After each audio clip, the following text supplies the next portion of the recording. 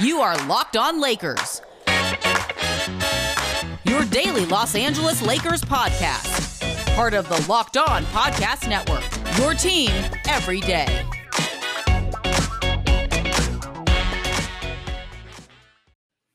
Hey, everybody, welcome to Locked On Lakers for Friday. Brian Kamenetsky and Andy Kamenetsky coming to you in just ahead of the start of the first round of the real playoffs. Yeah. Not this playoff play-in nonsense. Lakers get out of that on Wednesday. Lakers.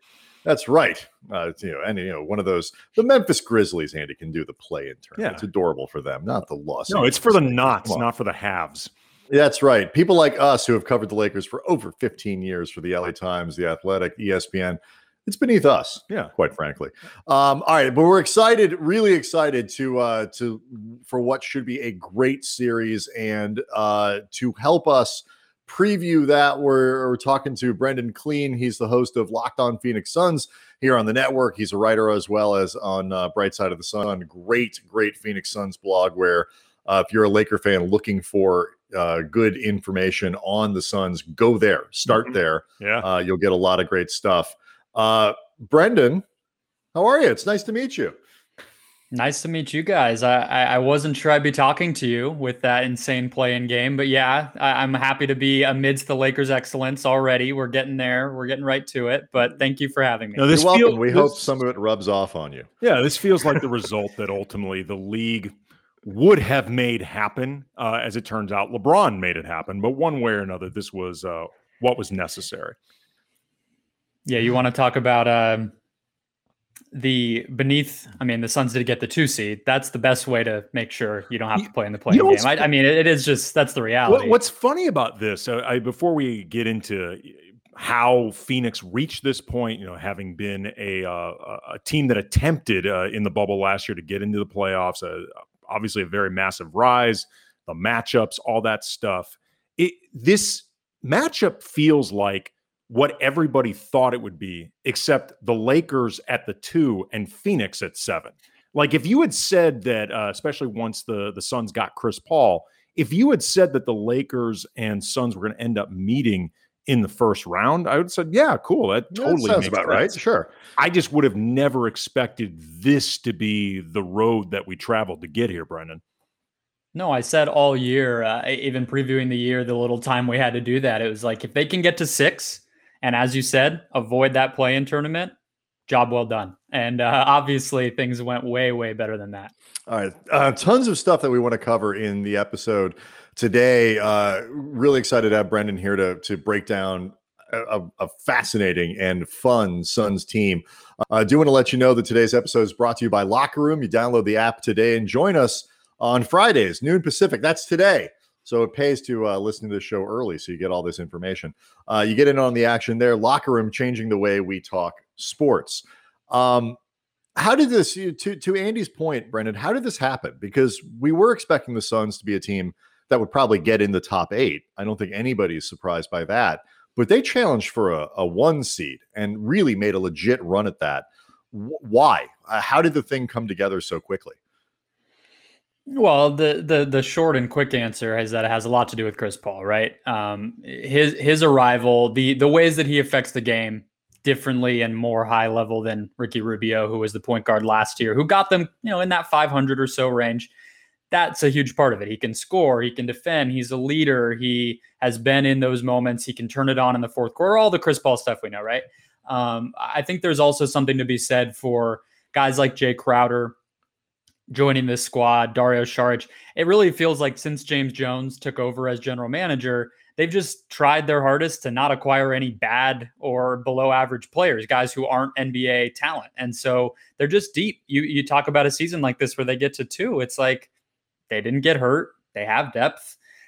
They kind of survived the season. I think that's the way you get to a high seed in this pandemic condensed whatever. The Lakers obviously on the wrong side of that. So it's all those kind of things. They're just veteran. They're smarter, and the young guys got a lot better for sure. So how much of it, I think you mentioned it there, the Jazz, I think, are in the same kind of boat. Not a lot of injuries, not a lot of losses to the COVID protocols and things like that. So when you look at Phoenix relative to the rest of the league, and we'll get to how they are relative to the Lakers here in a minute, how good are they? How much of their record is a function of that kind of luck, I guess, to some degree, and how much of it is, no, seriously, it's a really good team? It's a good question. I mean, I think the stats would tell you that they are legit. I mean, their point differential, net rating, all these things we try to look at to see, is a team punching above their weight? They don't say that about the Suns. Their fourth quarter, their clutch play has been really good. Chris Paul, a big part of that. They can shoot, they can play both ends. I do have some questions about the defense. They've been pretty poor on defense for the last month and a half or longer. So that's a big question, especially a young team in the postseason. You start to wonder about that stuff. But no, I mean, I don't think there's any holes. They've beaten great teams all year. They've done it their way. The identity is cohesive. It's there. So I feel pretty optimistic that the series should be pretty competitive. We were talking, Brendan, about how the Suns got here and, the road over the last couple of years, and it includes Monty Williams, who is your reigning coach of the year now, to soon be official.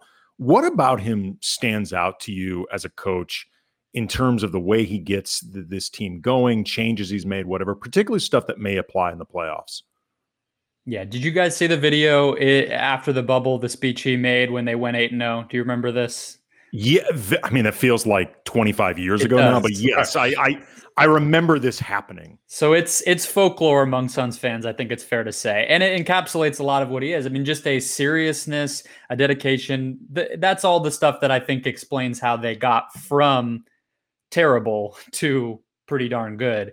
As it pertains to the playoffs, I mean, this is a guy who's been around for a long time. He was an assistant on the Philly teams before taking this job, before nearly taking the Lakers job, Oklahoma City during some of the KD and Russ. So he's been in these moments. There was a knock on him coming out of New Orleans, which really was a long time ago, many, many years ago now, of not having the adjustments. And there's been some late game situations where they've really flubbed opportunities, turnovers in key moments. So those are parts where coaches start to show out. And rotation wise, I think he's actually shown a lot more flexibility this year. Guy like Cam Payne, backup point guard who was off the scrap heap. It takes a lot for a coach to trust a player like that. And he's been rewarded because Payne turned in an awesome season. So I think he has more flexibility than he did earlier on in his career.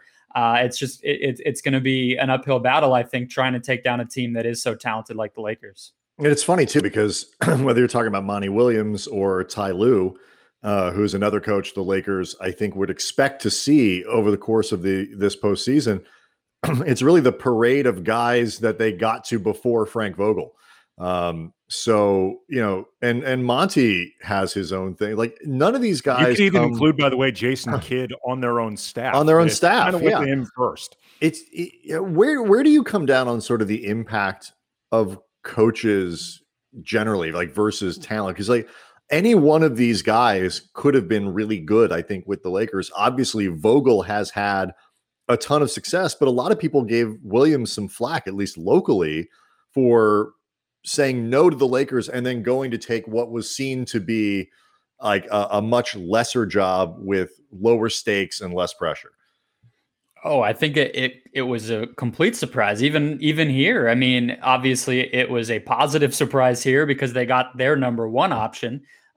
But I think that the reason you're seeing him win the coach of the year from the other coaches and get the acclaim he's gotten is because it's almost impossible to understate how chaotic things were here before. So just the ability to ingrain a culture, get these young guys where they need to be. Yeah. No, you're not. I think you're not the Kings. Let's not overstate things. I mean, Well, goat poop and all the rest. That's how the best I'm aware, the Suns' ownership wasn't made up of a bunch of siblings trying to create a coup. Right. Who'd take over the team. It's good perspective. Relax, Brendan. I do appreciate it. But no, he built that all up in a very short amount of time. And now he's back to the playoffs and able to really prove himself. So that the quickness with which he did it is really remarkable to me. All right. Next, we want to get into the matchup specifically with the Lakers. As Andy said, it's not unexpected that they're facing each other. It is unexpected the series is opening up in Phoenix on Sunday. We'll start, I think, with that the most recent matchup where the Lakers won decisively, and Anthony Davis scored 293 points. And we'll do all of that next. But first, we want to tell you and remind you not to let the stress of daily life weigh down your body, whether you're an elite athlete like me or Brendan or an ordinary Joe like Andy. You're just trying to make it through the day tension-free. And Theragun can help you do that. It's a handheld percussive therapy device that releases your deepest muscle tension using scientifically calibrated combinations of depth, speed, and power. And it's as quiet as an electric toothbrush. I have one of these things. It's so cool. Gen 4 I got one too. It's awesome. It really does work. The Gen 4 Theragun doesn't just feel good. It gets to the source of the pain by releasing tension using Theragun's signature percussive therapy, which goes 60% deeper than vibration alone. So whether you want to treat your muscle tension from working out, an injury, or just the stresses of daily life, there's no substitute for the Theragun Gen 4. And try Theragun for 30 days starting at only $199. That is a bargain. Go to Theragun.com/lockedon right now. Get your Gen 4 Theragun today. That's Theragun.com/lockedon. Theragun.com/lockedon. All right. That last matchup with the Lakers and the Suns was one of those deals. LeBron didn't play. The Lakers won pretty handily. Anthony Davis went bonkers. For people who really believe in recency bias, it points to this series and says that the Suns really don't have much of a chance. Brendan, how much stock do you put in that game? How much stock should we put in that game? The two things that I would say stand out a couple of weeks later after that one are the way that the Lakers were able to pressure Devin Booker into a very uncharacteristic game. 21 points, 5 of 14 shooting. Really, unless he was getting to the line, he wasn't going to score. And then Anthony Davis, who you obviously mentioned, and it just became pretty clear in that game, the Suns are going to have their hands full trying to match up with him. And everybody in the league does, but they just don't have a player outside of DeAndre Ayton who really can do that for 40 minutes a night. It's really Ayton or nobody, and that makes it really tough. Do you expect Phoenix to try to, I guess, make the Lakers go smaller the way they play or deal with the Lakers' size? Because I don't personally see an advantage to trying to get the Lakers to match up more directly to Phoenix, because some would say that's where the Lakers are actually at their best in the first place. And because Phoenix tends to play so slow, methodical, aka they're a Chris Paul team, like they're not a team that you worry about running, say, Drummond or Marc Gasol off the court, something like that. Like from a pace perspective, it doesn't seem like it would be a problem for the Lakers to use their size. It's been the number one thing I've been thinking about. I mean, I think it's probably the same for most Lakers fans. I don't think that the Suns will be able to play those guys off the floor, but I do wonder if the Lakers might be more comfortable playing small on them to get to what makes them really, because I also think there's a case to be made, like, what use does an Andre Drummond have for the Lakers in this game? Whether the Suns can handle him per se or not, like the Suns can handle, Andre Drummond without really worrying. I think same with Montrezl Harrell. They can defend the pick and roll really well, and they rebound really well. They protect the rim fairly well. Like, I don't know if they're worried about Andre Drummond. It kind of makes me feel like the Lakers might adjust first. Yeah, the whole thing, I mean, and Lord knows, that's been the talking point, even before Wednesday, was how much time Anthony Davis spends at the 5, and then which center do you use? And I know you got into this. I mean, the Lakers are going to play with a center. They played with centers last year and generally just finish games with Davis at the 5. They're going to play with centers this year.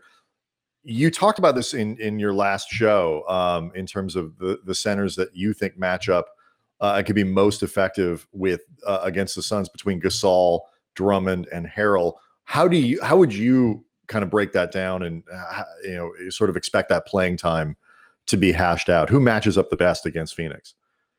It feels like Gasol being able to space them out is where you're going to run into issues, because we talked about DeAndre Ayton's really the only guy who can defend AD. So, if you do that, which we saw in the second half of that last game, they finally put Ayton on Davis. Do you put Crowder on Gasol and then you're pulling somebody away from the action? And the Suns are at their best defensively when everybody's swarming. They give a lot of extra help, all that stuff. If you're not able to do that because Gasol's out there, I think things start to get tougher. And the other thing looming over all of this is Dario Saric has not played well for about 3 months at this point. He really has had a pretty poor season. So that's their other big man, and he hasn't played well. So I don't know how much they're going to trust him, and you're going to have to play small most of the time, I think, if you're Phoenix. How up for the task do you think, and correct me if I'm wrong in this presumption, that Bridges is up for guarding LeBron? Like, because it seems like, sort of casual watching, he's had a really big growth year, but like this is something different. There's growth, and then there's guard LeBron in a 7-game series. Yeah, exactly. Yeah, no, I mean, what we've seen, Pascal Siakam or a lot of these smaller guys, Andrew Wiggins, I feel like, though, did decently. So I wonder if there's also a third component of guard this somewhat hobbled version of LeBron who can't blow past you and overpower you. And maybe you don't need to be Andre Iguodala in that case. You can be a little smaller and still handle it. That's like a if everything breaks right sort of proposition. But Bridges has the length and the smarts and the athleticism to hang with LeBron, but the guy's giving up 50, 60 pounds, right? So I'm not sure. I mean, he's going to have to do it. He's going to be on him pretty much full time, I would think. That was going to be my question. Like, do you think they'll just give him LeBron, or do you think they'll sort of do the kitchen sink thing? And, maybe it's Jay Crowder when they can, or is Torrey Craig big enough? Like whoever it might be, just throw as many bodies as you can. Well, what's funny about the two guys you mentioned, right, is we saw both of them not be able to do it just last year in the bubble. Torrey Craig with Denver, Jay Crowder was really not able. He didn't even have the matchup most of the time. So those are the other two guys. I think Crowder's better in help. I think he's better when he can kind of, dig down, get in the way, try to force steals, get in passing lanes. You don't really want him to be ISOing on another guy. Craig would probably be the other one. In those 5-10 minutes if Bridges needs a break. But it doesn't look like LeBron's playing heavy minutes right now either, so it might not need to be an adjustment. Well, I think at some point the Lakers are just going to be looking for him to bump those minutes back up to what they would normally be in the playoffs and hope for the best. Obviously, if they could not just win this series, but close out early, that would be very beneficial for LeBron in terms of just trying to preserve him for the entire playoffs. Everybody knows Chris Paul. They know Devin Booker. I'll even throw DeAndre Ayton into this for these purposes of this question.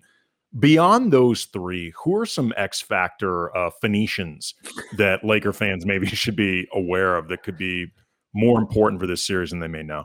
I have a couple for you, and they're both named Cam.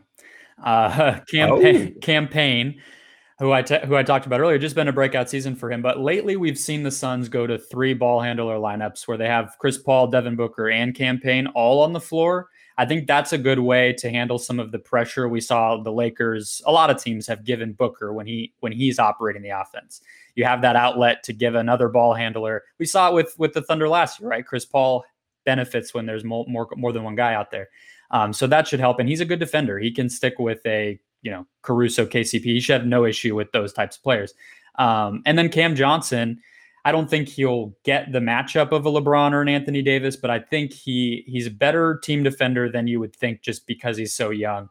And he can shoot. And he's been out with COVID, and then he had a right wrist injury. So he hasn't played for several games. He missed the end of the regular season. But if he can step in, it would be pretty big for them. Yeah, where is he? Because Cam Johnson got off to a great start at the beginning of the year. Looked like he was ascending very quickly. And like you say, the injury kind of derailed him. Is there some sense of how whole he is at this point, given the significance that he might have in the series? He had his cast taken off midweek last week. Mm-hmm. And I think if they needed to win those games over the weekend more than they did, he may have played. He's not really in question for game 1. So it seems like physically he's not being pressed into action. He's genuinely recovered from this injury, but we just haven't seen him in so long. And you could tell the wrist was bothering him even before he went out. And so it's an open question, I think, what level he's going to be at, how many minutes he can play, what role he can do. But he's a really good scorer. He's more than just a shooter. So if he can be at 100%, I think he gives him another option on offense. All right. The experience factor is something that people are spending a lot of time talking about with this series. And it's something that we want to get into, and for sure. And we will do that next. Locked On Lakers brought to you by BetOnline. BetOnline, the fastest, easiest way to bet on all your sports action. Baseball season's in full swing. You can track all the action at BetOnline. This week, as always, tons of sports action, including NBA playoff and play-in odds over at BetOnline. The Nets are 7.5-point favorites over the Celtics in the opening round, which feels both disrespectful and not big enough. The Warriors giving up 4 points to the Grizzlies in the Western Conference 8-seed game, and the Suns opening up this series 3-point favorites against the defending champion Lakers. Are you feeling more 2010, Brendan, or 2007 with the match? I think BetOnline just needs to stay out of this and let it play out. I don't want any bad voodoo at all. Get all the latest news, odds, info for your sporting needs, including MLB, NBA, NHL, UFC, MMA. Before the next pitch, head over to BetOnline on your laptop, mobile device. Check out all the great sporting news, sign-up bonuses, contest information. Don't sit on the sidelines anymore. This is your chance to get into the game as teams prep for their run to the playoffs. Head to the website, use your mobile device today, receive your 50% welcome bonus on your first deposit using the promo code LOCKEDON. BetOnline, your online sportsbook experts. I find it tremendously satisfying when the reads provide us content. Is that the right line? Like, if you ask casuals around, hey, the Lakers have LeBron and AD, and they're going to play the Phoenix Suns on Sunday in the playoffs, who should be favored? Most people are like, the Lakers are favored in that game, right? But Suns, 3-point favorites. Is that right? Do you think? I was surprised both to hear that, which I had not checked, and the series line is pretty close. No, I'm hoping I got it right. Let me look. No, I think you're right, because the Lakers are only like minus 128 or something for the series, which is not as big as I would have guessed. I think the game line is probably just the home team thing right there. They're at home. It's game one. Yeah. They get the little bit of advantage. But no, I've seen Suns fans in my mentions talking about a sweep. So everything's off the table. I think it's going to be Suns double check them. A Lakers sweep or a Suns sweep? Oh, a Suns sweep. Yeah, nice. This is how we process a one good season, I think. Well, you got the cam. I guess. That's ultimately what it's going to be, the X factors. We'll see. You don't sound terribly confident. All right, but let's get into the experience question, because the Lakers obviously aren't an identical team to what they were last year, but have a tremendous amount of playoff experience, championship experience. The Suns do not. They have Chris Paul, Jay Crowder, and that's about it. Am I missing someone? I mean, if you want to give Šarić, like if you want to round up with him, maybe, there's a couple guys who've been there before. I mean, they've literally been there, but that's not, and even, Chris Paul's got baggage in his, not fair necessarily, but it's still there. How much do you think it matters that Devin Booker, Bridges, guys like that aren't playoff seasoned? With those two specifically, I'm less worried. Mm-hmm. I think if you watch Devin Booker, it's always felt like his game was playoff made. Whether it's like a Kyrie Irving type, just these scorers who can create shots from anywhere, that kind of transports, right? But Mikal Bridges, we've seen him do it in college. Very different thing in the NBA, but the guy shows up in those types of situations as well. The game kind of feels like it can translate. It's DeAndre Ayton to me. I mean, that's the real one. Can he be consistent? Can he play the 38 or so, whatever it is, minutes he's going to need to play, defend Anthony Davis every moment he's on the floor? Like, that's a heck of a responsibility for a guy who's been very, very inconsistent and is one of the younger players on the team. Because the other thing is, a lot of their young guys are not young. Cam Johnson, Mikal Bridges, they're not really young. They're in their mid-20s already. So it's Ayton to me. Yeah, what I think is going to be most interesting about this with somebody like Devin Booker, who I don't expect to be overwhelmed by the bright lights or anything like that. He's been in the league a while. He's a supremely confident player. It's more just the idea of going into a series where you have this much time spent scouting your tendencies, scouting ways to stop you, like that much of focus and just adjusting to those adjustments, which I think for a lot of players can be a bit of an undertaking. It's not easy to do that, especially when you're getting adjusted against and the players doing all that are super experienced and very smart. Yeah. I mean, the Lakers they don't have just smart, experienced guys. They have smart guys and a very good quibble, if you want, about how Frank Vogel runs an offense. He is obviously an excellent defensive coach. LeBron, obviously a really smart defender. Anthony Davis, the same way. No, that's exactly what I think we're going to see play out is what happens when Devin Booker faces, because we've seen it in moments, including the last time these teams played, but for 48 minutes a night, the only objective of the opposing defense is to basically stop you from doing all the stuff that you love to do. And that's the thing. You've never seen him have to do that. He doesn't play a style that necessarily, it's kind of like, does it work or doesn't a lot of nights, to be honest. He's had some high turnover nights. He's had some inefficient nights. So we haven't seen that from him where he's kind of figured it out. Oh, second half, he's doing this new thing and it's good to go. So I think it's probably question number one for me personally. It's fun. I was thinking about with this matchup between LeBron James, Chris Paul, obviously extremely close friends. This is the first time either one of them has gone up against each other in the playoffs. And Chris Paul was actually the last of the Banana Boat crew that LeBron has either played with or played against in the playoffs. So it's finally full circle, which I imagine is going to be a lot of fun for those guys and a storyline that people can end up latching onto. From your local perspective, what are some of the storylines beyond just the series itself that you think fans are going to be looking for with a team like this that hopefully is growing and is in this new place that they haven't seen him in before? The Chris Paul one is the obvious one. I think the thing that I've been really interested by, and I think fans are just kind of ready for, is this is a checkpoint type of moment, right? Like I wrote about this at Bright Side of the Sun, looking like we have these teams every few years that kind of are ahead of schedule. Like think about those Warriors before they went 73-9, or the Nuggets a couple of years ago when they finally break through, and sometimes it goes really well and they just blitz through teams and it's like, okay, they're here. And then sometimes it takes a little while. So seeing like who steps up and really starting to get a sense of what is this team going to be, right? Who actually does step up, who can handle this, and what does this team really look like when things are serious, not just, playing the Hawks in March. Well, you're no longer just a good little story. Like, there's actual stakes involved now.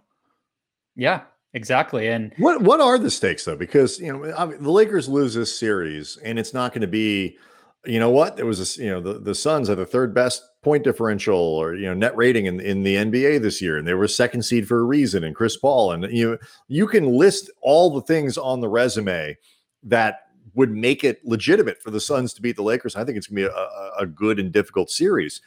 If the Lakers lose, nobody will care about the Suns. Nobody will care if the guys got hurt. It will be a disaster. Out in the first round of the playoffs is all that matters. It's all that people will talk about. The context doesn't matter. What is successful for the Suns? Do they need to win this series, push it to 7? Is it 6? How do you define that? What success is probably making it competitive. I mean, I personally feel like it's kind of gravy at this point. Would it have been nice to play a worse team and feel good about your first round? Of course, you want to go as far as you can, but the chips fell where they did, and this is what it is. If they can push it to 6 or 7, give fans the memories of what this first time here is going to be, I think you'd feel pretty great about the season still. If you want stakes, I would point people to DeAndre Ayton. He's up for an extension after this season. We've heard from weird corners of the media here and there about a potential shopping of him, or where does he fit? Those questions have not gone away since he got picked over Luka Doncic, and a poor showing from him would really make those questions louder. If he plays really well, okay, then we have our center. But if he struggles like he might, that's where I think the negative reaction might come from. My last thing for you, Brandon, is really about like sort of the matchups offensively and defensively. Both of these teams have been very good on defense this year. Phoenix has figured it out. And the Lakers obviously with the best defense in the league for most of the season. Whose offense do you think is better equipped to attack whatever weaknesses are there in the opposition? How well do you think the Lakers are set up to exploit whatever weaknesses that Phoenix has? Yeah, for the Suns, it's going to be what we talked about, the pressure a bunch of times that they were able to give with Caruso and KCP and Wes Matthews on Booker. I think you'll see a little bit more of an aggressive version of Chris Paul, which should help them. They're a great cutting team when they want to be. So I think that's what we'll see them focus on this week. Probably a lot of that heading into game one is off-ball movement, similar to what we saw from the Warriors, right? If you can get the Lakers rotating, you can maybe exploit them a little bit. But on the other side, that's where I think the Lakers might have to downsize or want to downsize, because that's where you start to take away what makes the Suns really good. If they can just plant DeAndre Ayton at the rim, make his reads really easy, and run around and swarm like they want to, you're playing into their hand. If you can put Davis at the 5, get LeBron and AD into a pick and roll, make DeAndre Ayton's life pretty difficult, I think that we could see some really, we saw 61, 62 points in that second half against the Warriors. So it could be that again. Do you think that the Warriors game was a decent template for what this series could look like? There are some similarities there. Curry changes. I'm Curry. We've debated this, by the way. So the only reason I don't agree. I'm not saying there's they're carbon copies of each other. I'm just saying that really the biggest being Phoenix doesn't have a lot of size. Golden State doesn't have a lot of size. Phoenix has one guy in Ayton that you would consider a big, that you'd feel confident and is really central to the team. So I'm just wondering if there's any lessons to draw out of that game. But you're right. Curry does change it. Although Devin Booker is a scorer who can go on Jags like few guys in the league. I agree. The things that I took away from that game are, is what Wiggins did to LeBron repeatable, or was it LeBron struggling more than we can expect him to in this series? Because if Bridges can do what Wiggins did and actually make it tough and make LeBron look relatively human, I think the series looks a little different. And then will the Lakers defense struggle as much with the off-ball and player movement that ball movement that Golden State had success with? Because the Suns can do that. They're a high assist team. They're a smart team. They play together. That's pretty similar to the Warriors. If those things are repeatable, maybe, but nobody on the Suns is going to be able to do what Curry does. My last question for you, Brendan. Is it more distracting for Devin Booker if Kendall Jenner does attend these games in Phoenix or does not attend these games in Phoenix? Because it's a statement either way. It is. I wonder if there's an odds for that on Bet Online, over or under half of an appearance. But honestly, she's out at halftime, I can promise you. Devin Booker's also been name dropped in a Drake song. I don't know how that maybe that adds to the distraction, the limelight of this guy. I don't know. No, I hope there's as little Kendall Jenner content as possible, but you can't rule it out. It could upset him. If she's not there for his playoff debut, this huge moment in his career, and she's not far away. Calabasas is not far from Phoenix. You're going to question the validity of this relationship. You're going to wonder if love will survive. It's a very Southwest good has very wrinkle. Inexpensive fares to Phoenix. Oh, she can fly. I think they have a jet. I would guess they have a jet. Yes. She hasn't been to a game all year, though. If she wants to be frugal, she has not been to a single game this year. I feel like it would have been news. I've been to many of them. I haven't seen it. Larry Fitzgerald is the only pseudo celebrity who ever shows up at a Suns game. That's because he's a minority owner. I've never seen Kendall Jenner here. I'll say it right now. She's no Chloe. Oh. Chloe used to show up at all of LO's games. We've come to the X Factor. Right. We're here. This is what it's going to decide it. Kim used to even go to the Humphreys games. And that was a commitment in New Jersey. Yes, it was. That was we call them the dedicated Kardashians. All right, Brendan Clean. He is the host of Locked On Phoenix Suns on the network here, the Locked On Network. He's also a writer. You can catch his work at Bright Side of the Sun. You really should be listening to him and reading all the stuff over there. If you're a Lakers fan looking to get ready for this series, it should be a lot of fun. We really appreciate you coming on to break it down for us. Thanks, guys. Anytime.